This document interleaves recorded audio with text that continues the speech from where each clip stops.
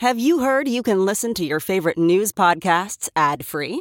Good news. With Amazon Music, you have access to the largest catalog of ad-free top podcasts included with your Prime membership. To start listening, download the Amazon Music app for free or go to amazon.com/ad-free news podcasts. That's amazon.com/ad-free news podcasts to catch up on the latest episodes without the ads.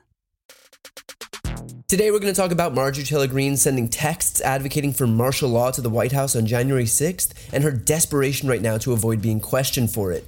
I interview Senator Elizabeth Warren about the news that Biden's considering eliminating some amount of student loan debt, her response to the slew of Republican scandals from Marjorie Taylor Greene to Kevin McCarthy, and the key to winning midterms in November. And I'm joined by co-founder of Run for Something, Amanda Littman, about an essential new project to help save our election administration positions from the far-right election deniers and Steve Bannon acolytes who are trying to fill those seats. I'm Brian Tyler Cohen, and you're listening to No Lie. So last week we spoke about Marjorie Taylor Greene's hearing to determine whether she'd be disqualified from the ballot in Georgia for violating Section 3 of the 14th Amendment, which bars members of Congress from engaging in insurrection. So we are still waiting on the ruling from the Georgia state judge, and even then that ruling's only a recommendation for the Georgia Secretary of State, Brad Raffensperger, so still a lot of uncertainty as to what's going to happen on this front. But this week, one issue has really seemed to stick, and that is Marjorie Taylor Greene's January 6th text to Mark Meadows suggesting that Trump declare martial law. Now, Greene's been claiming that she doesn't recall ever sending that text. Here's her in court and on Fox repeating that same talking point. Ms. Greene, did you advocate to President Trump to impose martial law as a way to remain in power? I don't recall. So you're not denying you did it, you just don't remember. I don't remember. Okay. So you didn't advocate, right now you never advocated martial law, that President Trump should use martial law to stop, the transition of power. You never advocated for that, did you? I don't recall ever advocating for martial law. I don't know if you have that up on the screen right now because I can't see it, but if you put that text message up, it's clear and easy to read that if that's my text messages and that's what they're reporting, I don't recall if they are, but if they are, those text messages do not say calling for martial law. That it says I don't know about that. And look, I won't pretend to know what Marjorie Taylor Greene is thinking here, but let me just say right off the bat, if I was texting the White House Chief of Staff on the day of a coup attempt at the U.S. Capitol and mentioned the president declaring martial law, I think I'd remember. Like that's just the low-hanging fruit there, right? I feel like just that part alone goes to show how full of it Greene is. But her defense is so baffling because on one hand, she keeps maintaining that she doesn't recall ever sending that text, and then on the other hand, she keeps actually defending the thing that she refuses to even take responsibility for. Here's her with Jim Acosta pretty much melting down when Acosta confronted her on exactly that. Did you send a text asking for the president to declare martial law? Did you do that? I don't recall those being my text messages, but have you read the text message that you're referring to? I did. Because it actually says if you... It was misspelled, but it seemed to say actually that you're calling for martial if law. You read it correctly, Jim, your problem is you're lying again right now. It says, I do not know on those things. That's what that text message says. Why don't you be honest? Why even bring it up? Why even bring up martial law? No, your problem is you're just one of those liars on television. And people hate it. They can't stand the liars on television. I'm not the one saying I don't recall. Quote the supposed text message. She's like, this text message that I don't even know is mine is actually fine. like it's bad enough that she doesn't want to take responsibility for it, and yet at the same time she's still going to bat for it and pretending like it's totally okay. And the defense that she's using is, well, if you look at the text, it says that members are saying the only way to save our republic is for Trump to impose martial law. I don't know about those things. In other words, Greene only surfaced the idea on behalf of other members, but she certainly wasn't advocating for martial law. She's just, the completely innocent messenger who doesn't know nothing about nothing, and we're all just supposed to believe that by adding that little disclaimer sentence, that suddenly that negates the fact that she's texting the White House Chief of Staff during a coup attempt calling for martial law. I mean, come on now. Are we really being serious here? Does she really think that anyone is that dumb that thinks that her writing the sentence, I don't know on those things, absolves her of any and all guilt for talking about declaring martial law? Maybe if everyone else was as dumb as she is, it would be a different story. But fortunately for the rest of us, we're not. And so we are able to see through this really, really obvious effort to diffuse responsibility. And I know that it feels like Republicans have gotten away with everything as far as January 6th is concerned, but I really hope that reporters continue to press Marjorie Taylor Greene on this. Like, I hope that this doesn't get absorbed into the black hole of apathy that's consumed all of our politics, because she was caught violating the Constitution, and all of this only works if everyone agrees to the rules. Like, once we start picking and choosing which part of the Constitution actually counts and which part we're just going to ignore, then none of it works. This isn't only about accountability for people like Marjorie Taylor Greene. It is about confidence in the system for the rest of us. It's about making sure that people know that when they turn out to vote for Democrats, that those Democrats are actually going to defend the system that Americans want protected. Otherwise, what's the point? So if the Georgia state judge has any integrity, if Brad Raffensperger has any integrity, they will recognize that she violated the 14th Amendment and act accordingly. And not because she's a Republican. I don't care that she's a Republican. And I definitely don't think that being a Republican is a reason to be barred from appearing on the ballot. The reason is because she broke the law. She violated the Constitution. She posted videos onto Facebook demanding that Trump not participate in a peaceful transfer of power. She texted the White House the day of the insurrection and suggested that he declare martial law. And to this day, she continues to promote the big lie, which was what incited the insurrection in the first place.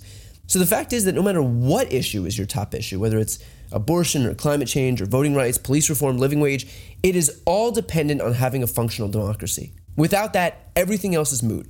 So we should make sure that we fight the big lie, fight its purveyors, fight the people setting the stage to do it again in the next election with everything we've got. Because we've got nothing if democracy doesn't work. Next up is my interview with Elizabeth Warren. Today we have the U.S. Senator from Massachusetts, Elizabeth Warren. Thanks for coming back on. Oh, thank you. It's good to be back with you. So the luck of being able to talk with you of all weeks on the week that we have reports that President Biden is considering eliminating some amount of federal student loan debt. Yes. So a couple of questions on this, but first, what would this mean if this happens? It would mean that literally tens of millions of Americans would see their lives fundamentally changed.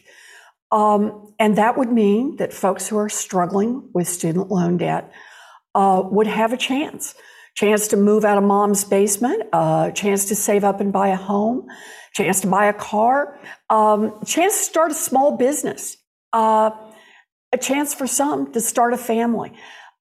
This huge debt burden that people have taken on is holding back all of that for people, and for many people shaping their lives. And we have a chance to get rid of that, to change that, and to do a little intergenerational justice, a little racial justice, a little gender justice, just make this a little fairer world. Now, there are, of course, the opponents out there who are making the argument, I tightened my belt, I paid off my loans, I did it the right way. Why are these people getting it for free? So what's your response to that? Look, let me start with the whole question of we invest in education as a nation, right? We don't ask second graders to pay to go to second grade. We invest in public education. And I grew up in a family, my daddy ended up as a janitor, my mom ended up working the phones at Sears. I wanted to be a public school teacher, meant college, first in my family who was going to go off and try this and ultimately ended up graduating. I had a chance to follow my dream because there was a college available, University of Houston, that cost $50 a semester. So for a price I could pay for on a part-time waitressing job, I was able to finish a 4-year diploma and become a public school teacher. Why was that college available at that price? Because America invested in kids who didn't have enough money to be able to get a post-high school education. That's not the case today. Today, that option just isn't out there. There just aren't those 4-year colleges, even 2-year schools, technical schools, training schools, where people will have an opportunity to get an education. And the idea of saying to young people, don't get an education unless you're 100% sure that you're going to be able to pay it off on down the line, I think is not only something that is not who we are as Americans. We're about build opportunity, invest in yourself, make something, but it's also not good for our economy. You asked me when I started what all this would mean. It is not good for our economy that the data show that student loan debt is holding people back from starting small businesses. I mean, ask yourself, how many really good ideas that somebody had actually have not made it to market here in the United States because somebody said, yeah, I'd live on ramen noodles and have 7 roommates and do everything I can to put all I can into starting these business, but I can't make a $400 a month student loan payment for months after month after month into the future while I try to launch this business. So I say all that by way of saying, look, we have to keep in mind the investment is one we need to make collectively. It's about canceling student loan debt. It's about finding a way to pay for college for everybody who's coming online right now. And it's about holding those colleges accountable. And if I can, I want to say one more thing about this. We've got to keep in mind who these folks are. 40% of the people who are dealing with student loan debt don't have a college diploma. These are people who tried, but life happened. Got pregnant, working 3 jobs, mom got sick, family had to move somewhere else, and they were never able to make it to a college diploma. So they're earning what a high school grad earns and getting crushed by college loan debt. That isn't how we build an America that is one of opportunity for everyone. What can we do in the way of confronting the root of this problem? I mean, granted, there are ways to help people, like eliminating student loan debt for people who've already incurred that debt, but we have generations of kids who are coming up who are going to deal with the same problem. I mean, do we just keep slapping Band-Aids on this? What can be done to actually deal with the root of an education, that costs what I think the most expensive schools are like 70 grand Crazy these days? Yep. So look, let's look at a really big picture. If you pull back to 100,000 feet, my view on this is we need to put a wealth tax in place in America. And one of the many things we could pay for with a wealth tax is we could make college free. We could make all of our state colleges accessible to everyone. And I think that's exactly what we should do. We could also make an extra investment into our historically Black colleges and universities and our minority serving institutions. For me, it's like an investment in roads and bridges. A well-educated workforce is a part of what makes us a strong country. We could make bigger investments in technical education, 1-year programs and 2-year programs. So all of that is, for me, the right answer and where we ought to be heading. But let me say, even in a little shorter range, even if you can't get all the pieces in place, we can do a lot through income determined repayment plans so that how much you're paying in student loan debt depends in part on how much you're earning. That's a part of what we could do. And another part that we have to look at is holding colleges and universities accountable on cost increases. If they want access to federal support, then there has to be some accountability for that. So I do not deny there is a lot of work to be done, but a good starting place is to say to the millions of Americans who are struggling with student loan debt that we're going to cancel $50,000 of student loan debt, which for about 34 million would mean all of their debts wiped out. Their life changes in an instant. And I think that's powerfully important. Yeah. And, like you said, bringing all of those people, even if you don't agree with the personal responsibility argument, which I don't find particularly compelling, but even if you don't agree with that, just look at the benefits from a countrywide perspective, bringing all of those people into the economy. Think about how your businesses and your restaurants and your retail will all thrive if more people have money, if more people are able to spend that. I love that. And let me just say on that personal responsibility, we're not talking about people who went to the mall right, and just ran up big bills. We're talking about people. They committed the cardinal sin of trying to get an education. And just like I said about second graders, we recognize the value of education for all of us. We're better off with an educated workforce. It lifts GDP for the entire nation. Go back and look at the GI Bill and the consequences of offering what was in effect free college or debt forgiveness, however you want to frame it, for all those GIs returning from World War II. And most economists now say it lifted our economy way beyond where it would have been in post-war America. We all benefited, whether we were actually in a family that got those benefits directly or not. So this past week, we saw an avalanche of scandals on the right related to January 6th. Marjorie Taylor Greene pretended in court that she had no recollection of telling Mark Meadows about imposing martial law. Kevin McCarthy lied about telling his colleagues that Trump should resign, and then he lied again about lying. Mm-hmm. What's your response to these Republicans like Marjorie Taylor Greene, like Kevin McCarthy, who seem to not even care at all anymore about the appearance of even overt corruption? This really tells you, this is the leadership of the Republican Party, and they're laying it out there in full view for everyone to see. They believe in power, and they want power no matter what. And if it means they lie, if it means that they undermine our democracy, if it means they try to overthrow an election, if it means that they talk about high prices in America, but their only ideas are to go back and refight 2020, they don't care, because they think they can stir up enough people to seize power. In the House of Representatives, they hope to do the same thing in the Senate, and come 2024, they want to do the same thing in the White House. What really just bears down on me is they have no ideas to try to help create more opportunity in this country. No ideas for how it is that we're going to make sure that people can afford their health care. No ideas for how it is that mamas and daddies are going to get access to child care. No ideas for how they're going to bring down prices at the pump. They don't want to regulate giant businesses, even if they're engaged in price gouging. They don't have ideas about making government work for people. They just have ideas about how they can seize power, be the ones on top, and make this country run for a smaller and smaller and smaller group. I really believe in the 2022 election, the 2024 election, democracy is on the line.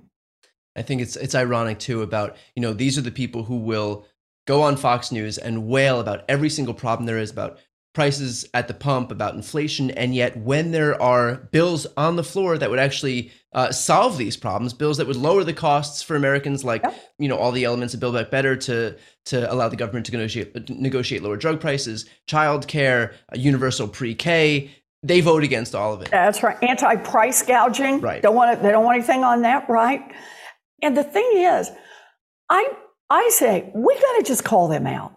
Just enough of this. We cannot pretend that we have two political parties in America who are just putting out competing ideas about their vision of how to make this economy work better, how to make opportunity available for more people. That's not what's going on at all.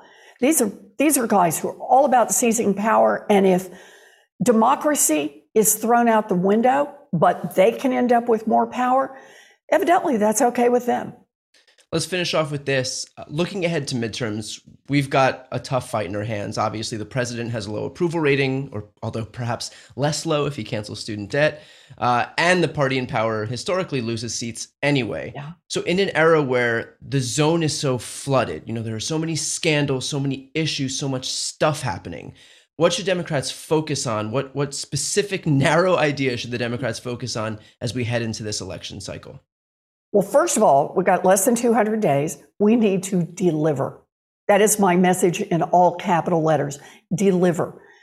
And that means, let's take a look at what we've got 50 Democrats in the Senate, because obviously this is where the bottleneck is.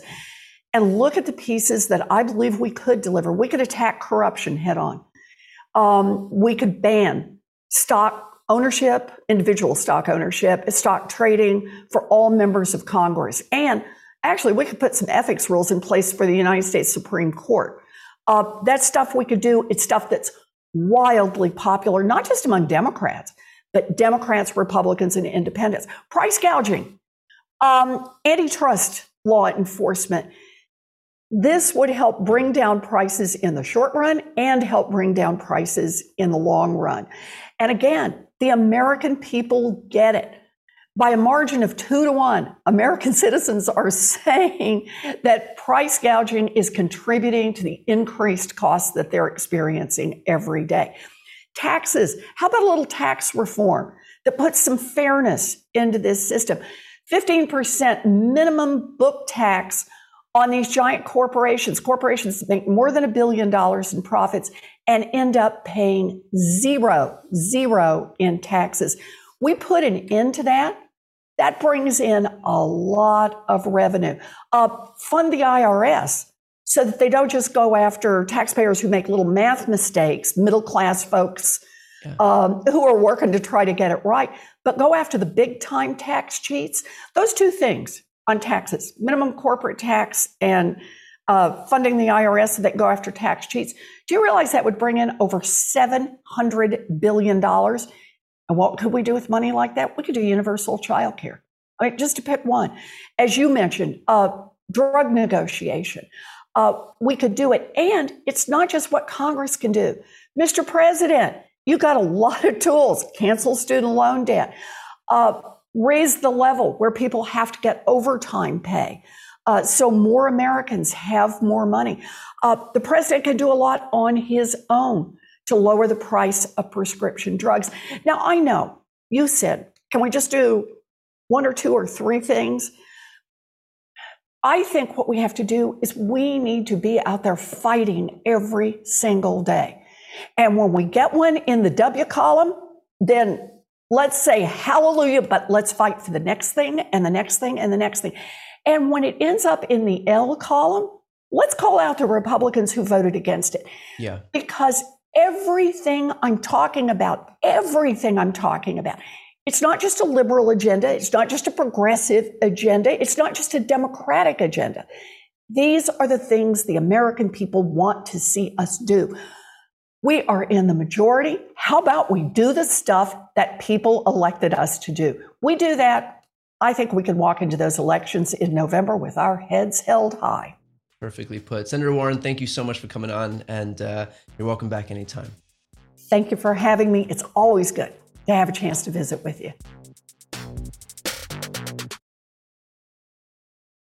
Thanks again to Senator Warren. Now we have the co-founder of Run for Something and returning guest many times over, Amanda Littman. Amanda, thanks for coming back on.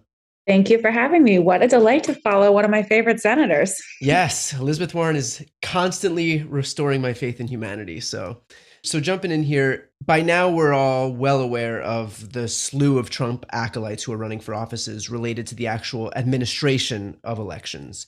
And I mean, just the fact that we had competent and honest people in those jobs last time was really one of the only safeguards against Trump actually succeeding and stealing the election. So what is Run for Something's new venture to safeguard against that?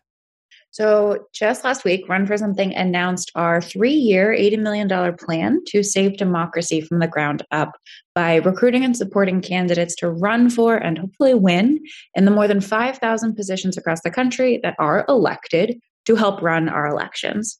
We call this program clerk work because a lot of these offices are things like city and county clerk or election clerk, but they also include things like county auditor, probate judge, tax assessors, city council members. It's a whole mess of positions that ultimately ladder up to give us our democracy. So there are a few states that are especially worrisome, like the Michigans, Nevadas, Georgia, Pennsylvania, Arizona. Are you doing anything specific in those states where the threat is especially pronounced? We are working in all 35 states where these positions are elected. Of course, prioritizing battlegrounds, but I do think it's really important to hammer home that democracy exists everywhere and is at stake everywhere. We need to make sure that there is not a QAnon conspiracy theorist or a Nazi or a far-right extremist or just somebody who's incompetent running these elections in Michigan and Wisconsin. And it's just as dangerous if they're running elections in Idaho or Utah. Because we know, as we've seen, especially with, for one of many examples with a lot of the abortion laws over the last 6 months or a couple of years, what happens in a red state does not stay in a red state. We need to be on guard everywhere. Now, just to kind of put the threat on full display here, You've got Trump advisor Steve Bannon, who's been urging election deniers on his podcast to get involved in party politics and, quote, take this back precinct by precinct. Mm-hmm. How effective has that strategy been by the Bannons of the right to get involved in these races for administrative roles? What we've seen so far is that the Republican parties in a lot of these key states are seeing a surge of Bannon followers and far-right activists showing up and trying to take over some of these election positions, both within the party and outside of it. We have also seen folks like QAnon, where at the top of the QAnon forum is a call to run for local office. Proud Boys, who are often violent street activists, have said we're pivoting to local politics. Oath Keepers have already engaged in local politics in a meaningful way.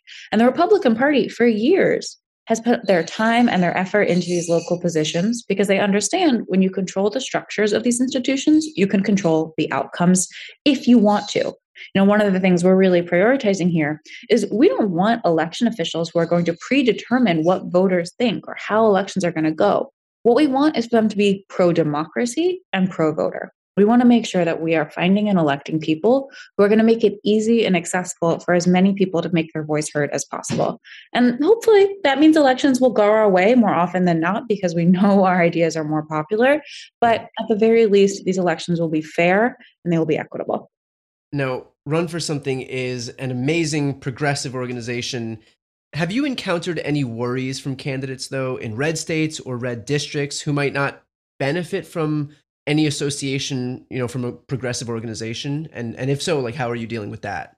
Totally. And we work with candidates every cycle who are like, I want your help behind the scenes. I want to be able to talk to your staff. I want to get the resources you need. Please don't post about me on social. Like, please don't publicly endorse me. We totally understand. Every candidate has to make that decision for themselves.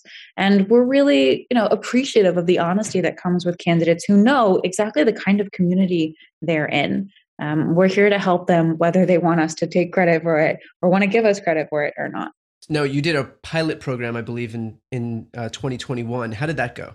So we spent about $1 million towards the end of 2021 over a course about 6-ish weeks to focus on some of the top 50 worst possible targets. That included a bunch of counties in Texas where the filing deadline was in December, as well as places scattered across another dozen or so states.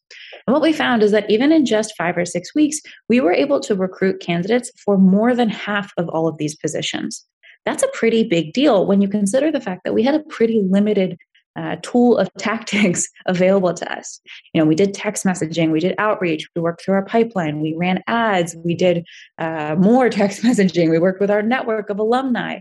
And that we were able to fill more than half these races in such a short time period told us that with more time and more investment, and especially more folks on the ground going door to door, hosting events, being in local press, working with more local partners, that we will be able to recruit for as many of these races as possible. Now, you have a pretty unique window into people who weren't involved in politics, but decided to become involved in politics. What is the main motivating factor for these people? Like, what's the main thing that they want to fix? Because I think that'll give us some insight into what regular people are actually concerned about versus like what Chuck Todd tells you you're concerned about. The thing I love about the candidates we work with is that they don't really share a problem they all want to fix. But what they all have is that they care about solving a problem in the first place. They're running on everything from democracy issues to paving roads to school funding, opioid crisis, healthcare, drug law, criminal justice reform, court reform. It's a whole range of things. But the thing they all have in common is for them, it is personal, it is specific, it is tangible. It is almost never about whatever Congress is talking about or whatever they're talking about on Fox News or even on MSNBC. It is what's affecting their day-to-day life. And I think that's what makes it really powerful. And it's what drives them in their campaigns, especially because most of campaigning is pretty shitty. It's like not fun to run for office. And I would never say it is, but you do it because you want to solve a problem and they've got that drive. Yeah, it's weird that there's candidates out there who aren't running to fight the war on Christmas. I know, isn't it crazy?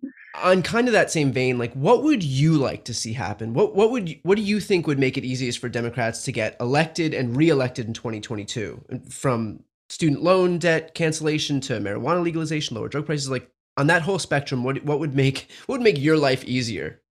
Well, I think Congress, if they would like to win re-election as individuals, individuals, they should do something that earns that. So, basic governance would be nice. But I think the reality is we're not going to see a lot out of this Congress. We're not going to see a lot from Manchin and Sinema in the Senate that will allow us to get meaningful stuff done. So for me, Democrats as a party, as activists, as donors, as voters, need to think about what races are going to be able to excite people. Like, where can we show tangible progress and where can we make realistic promises that we can keep? So that's school boards, that's city councils, that's state legislatures. That's making sure that those candidates running for these offices have every resource they need and that they can talk to voters about meaningful, practical things.